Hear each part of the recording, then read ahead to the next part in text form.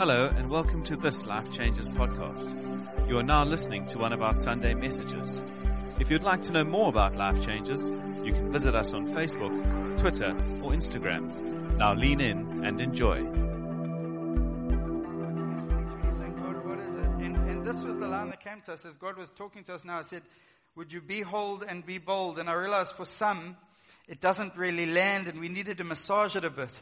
But I encountered this quote from a guy named John Falcon. He said, I have but one candle of life to burn, and I would rather burn it out in a land filled with darkness than a land flooded with light. I don't know about you. I want to live that life. I want to live that life. Sunday was a big day for us, and then it was a long day, really tired. And Monday morning got a phone call that rocked me a bit. And it was a man who's been involved in my life, a family member who I've had many discussions. He's written books. He's an incredibly successful man. Many discussions about the gospel. I've mentioned him here before. But he wasn't well. And the platelets he was receiving for his cancer treatment weren't working anymore. So it had gone from years to hours. And he phoned. And he said, would you come and sit with me? And when I got there, I said, why? Why do you want me to sit with you? And I prayed and I said, God, give me time with this man. Because in all our conversations and discussions, he's never crossed the line of faith to put his faith in Jesus. He feels like a hypocrite. He feels like, that's what he said. He said, I can't receive because I feel like a hypocrite. I said, why? Why do you want me to come sit with you? He's my uncle, Uncle John. And he said to me, because, I don't know. He said, your presence comforts me. And I just saw the incredible privilege that we carry the presence of God that comforts people into any and every situation. And we got to talk. We spoke about grace for I had a 3 hours and 20 minutes. I prayed, God, give me 5 minutes with him alone. I had 3 hours and 20 minutes alone. He passed away the next day. And I'm so grateful to God, but I'm reminded. To be honest, when I got the call, it was the last thing in the world I wanted to do. I was tired. I preached 3 times on Sunday. Life was busy. My family needed me, and I got this call, and I didn't feel like I had resources. But it's in those moments where we remember, I've got one candle to burn.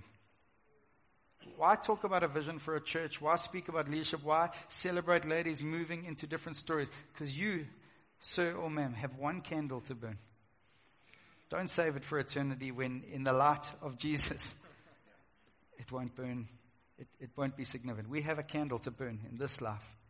And we're talking about this concept of beholding, which means to see, to view, to be caught up.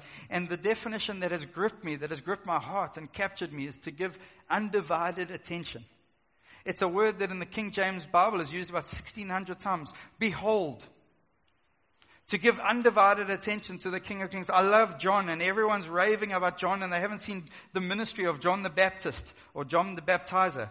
Apparently he was a Baptist. But John the Baptizer.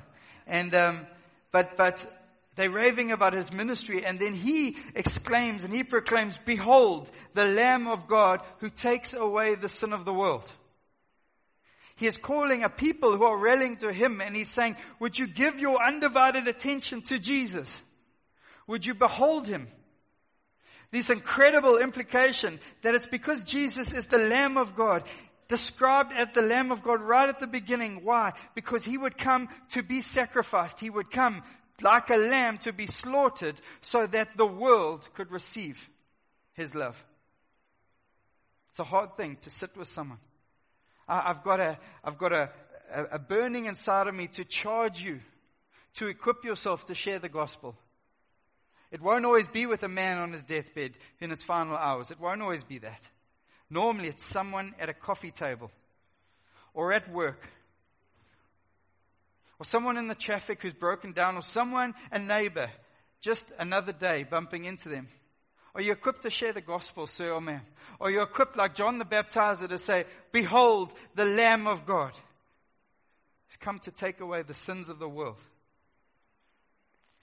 I think that boldness doesn't come from Christian strategies or 3 points how to do it or a course that we run our church. We're going to do an emboldening course for Christians. It doesn't come from any of those things.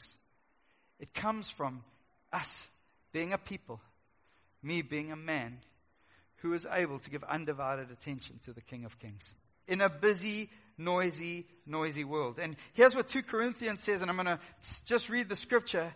Now the Lord is the Spirit, and where the Spirit of the Lord is, there is freedom. And we all, with unveiled faces, beholding the glory of God, and being transformed into the same image from one degree of glory to another. For this comes from the Lord, who is the Spirit. There is this beholding journey. As I behold Him, I become transformed. I am transformed to become like Him. And it's a deep truth. It's a deep, deep truth. Why is parenting such a radical responsibility? Because they behold you. And when they behold you, they are not watching what you say. They don't hear that. Actually, they hardly ever hear that. What they see is more important. If you've ever watched someone mow the lawn, I tried to mow the lawn the other day and I'd forgotten the basic principles. And I had to remind, the basic principle is pick a spot and go at that spot. Otherwise, your lawn looks something like mine did. You teach someone to drive. If they're trying to focus on every line on the road, they focus on the yellow line, they start doing this. They focus on the middle line, they start doing this. There is a focus point. And today, I don't have time to work the scriptures, but I'm telling you, this scripture calls us to be a people who, beholding His glory, giving Him undivided attention in a noisy, busy world, He gently takes us and He transforms us into His image. Who is the church? It's not a meeting on a Sunday. It's not the course. Oh, they're the guys who run Alpha. That's the church. No, the church are those who have seen Him, who have beheld Him, who have received that grace. And it's that grace that pours upon us like a waterfall that cannot be contained. I'm sitting with my uncle. It's tough when there's family and stories. I know his story. He knows mine. He's known me since I was born. And he says to me, Mark, I don't understand grace. You know what the tragedy of the story is? He's been in a church for 25 years. He's been attending church pretty regularly for 25 years. And for 25, he hasn't encountered grace. And if you haven't encountered grace, you haven't encountered Jesus. Life changes at this time. We were going to step into speaking about the things God has called us to, but I felt an stirring on us to be a people who, like John the Baptizer, would call the world to behold Him. It's not about my life. It's not about the things I've achieved. It's not about the riches I think I can boast on. It's about the cross, and I will boast only in knowing Him. That is where and what behold means. You know, the challenge is we live in a beholding world. I saw this statistic, the American Psychiatric Association, who are looking at why are young people struggling so much and entering to such radicalism, is because by the age of 18, a U.S. youth will have seen 16,000 simulated murders, would have seen 200,000 acts of violence because of media, TV, the world that we live in. And young people are beholding this. And I would present to you, as many have done before, it's not my statement, what we behold is what we become. What are you beholding today, sir or ma'am? Who are you beholding today? And I don't have time to work through the full example, but there's a man named David in the Bible, and he gets the highest acclaim. In Acts 13, it comes from Samuel, the book of Samuel, but this is what it says of David. God testified concerning him. It says God testified. This is God's testimony of His Son. I have found David, son of Jesse, a man after my own heart. He will do everything I want him to do. It's a radical commendation from God over this man's life. And this man, before a certain point that I want to mention, he had the most radical journey. And if you want to read it, go look in the book of 1 Samuel, 2 Samuel. It's this journey from shepherd boy through to David, Goliath, the killer of Goliath. And then he goes on a journey. God anoints him. And he keeps, and every time he beholds God. Every time they get a claim, he brings it back to God. He finds himself back. Then he goes on this journey, and Saul, the guy he served, the guy he loved, chased him. He had the opportunity to kill Saul. What did he do? He chose to behold God and not kill Saul. He had the opportunity to take a claim for himself, and every turn he chose to behold God, to make God his undivided attention. And the journey continues, and it goes through 2 Samuel 1, 2 Samuel 4, and a whole bunch of victories. He conquers Jerusalem. He defeats the Philistines. And this amazing moment that many of you know, Sunday school, if you're ever in Sunday school, the ark arrives, and they bring in the ark, and David is not scared to strip down to his undies and worship God. And behold the King of Kings. When the king of a nation worships the King of Kings, something is happening. And it carries on, and he gets victory after victory. And there's this journey. God gives promises to him. He defeats the Ammonites, and it's like there's nothing he couldn't do. And at every turn, he builds altars to God. He worships God. He teaches people how to mourn but still give praise to God. This is David. But then let me tell you about David. 2 Samuel 11. In the spring, at the time when kings go off to war, David sent Joab out with the king's men and the whole Israelite army. They destroyed the Ammonites and besieged Rabbah. But David remained in Jerusalem. One evening, David got up from his bed and walking around on the roof of the palace. From the roof, he saw a woman bathing. The woman was very beautiful, and David sent someone to find out about her. The man said, "She is Bathsheba, the daughter of Eliam and the wife of Uriah the Hittite." Then David sent messengers to get her. She came to him, and he slept with her. Now she was purifying herself from her monthly uncleanness. Then she went back home, and the woman conceived and sent word to David, saying, "I am pregnant." This is David. That guy, who God testifies about him, has God's whole heart.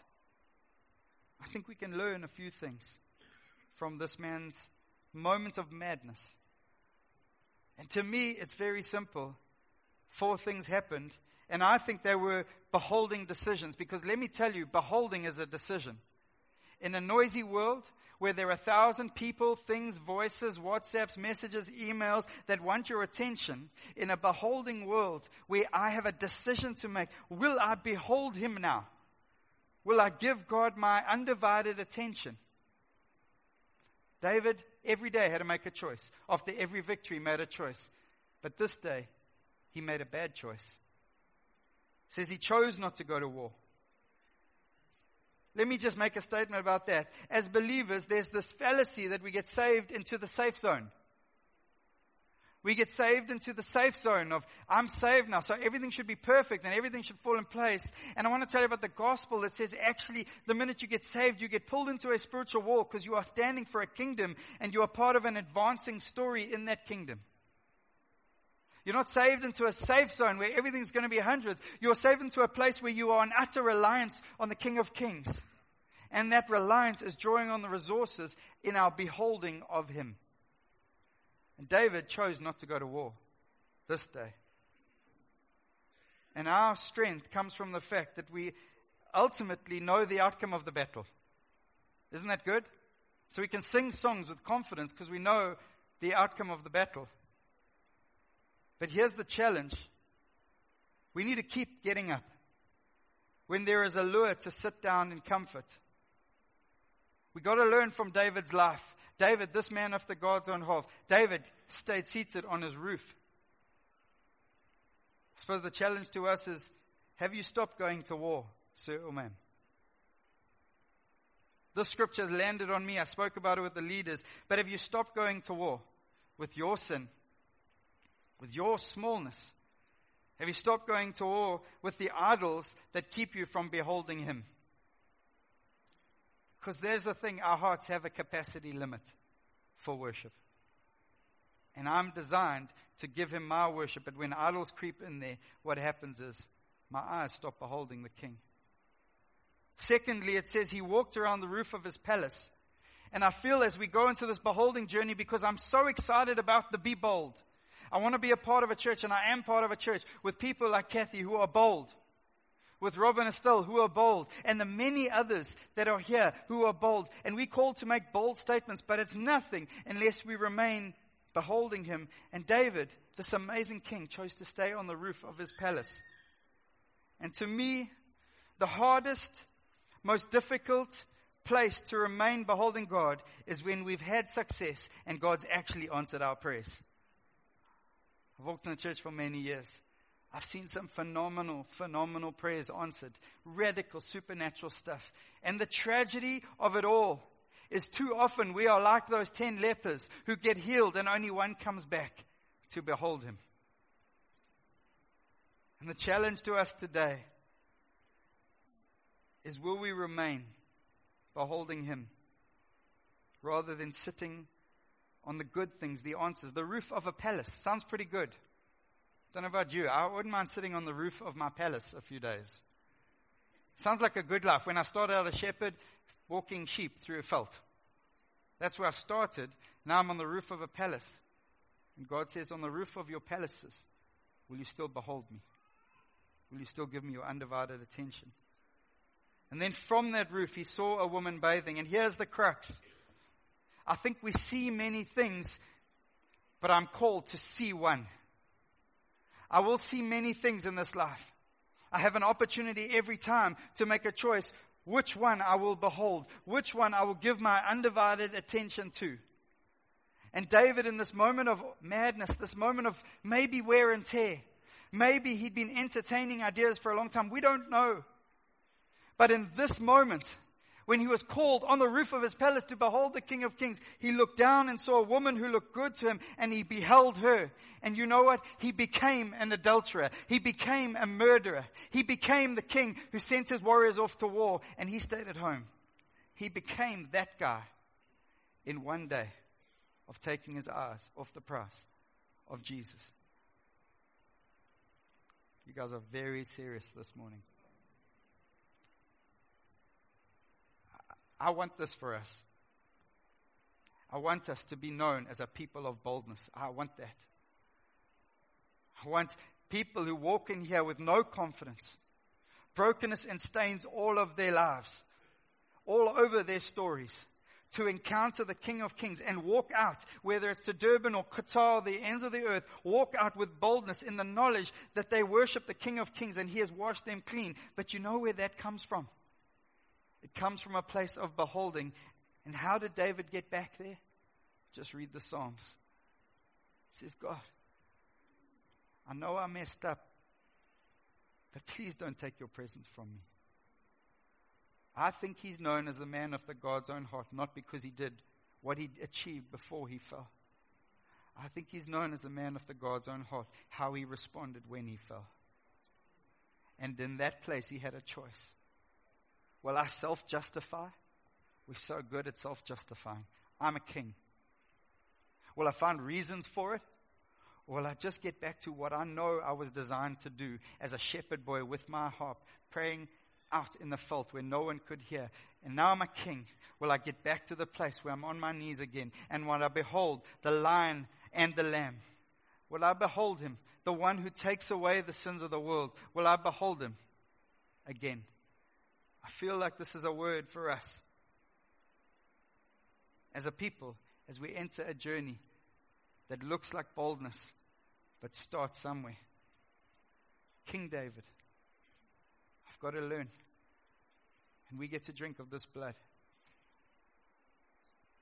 that never fails us. What has your attention right now, sir or ma'am? Can we close our eyes for a second? I'm done. And I honestly believe the preaching of the word demands response. I just ask you this question this morning. What has your undivided attention? Not an Old Testament word like behold, and so we write it off. No, what has your undivided attention? Is it fear? Is it anxiety? Yeah, but you don't know my circumstance, Mark. I don't. But I know Jesus. Yeah, but you don't know my husband, Mark. I don't. But I know Jesus. Is it a bank balance on a Monday morning after payday? I'm all happy because the bank's full because I've just been paid and the fridge is full. But come the 24th of the month, I can't behold him anymore because all I can see is an empty fridge. These are the realities of our lives. This is what it means to walk as a Christian on this side of eternity. Can we in this moment encourage, like David had to, after he messed up in the most radical way? He went from a king to a murderer, an adulterer. He pulled others into that story, make them complicit to it. But he got back to the place of peace with God by doing one thing: giving the King of Kings his undivided attention in prayer, in relationship. Life Changers Church, can we do that again? And I would ask, even now, allow the Holy Spirit to highlight. Pray, Holy Spirit, come now. Highlight areas where we have placed our eyes on the wrong things and our hearts have followed. We want to be the people that you speak about in 2 Corinthians, transformed into your image and your likeness. I pray, will you place your hand on your heart in an act of faith? I pray, Jesus, right now, to every heart, including this heart of mine, I pray, would you have all the glory, all the honor, and my undivided attention again. We behold you, the Lamb of God. Amen.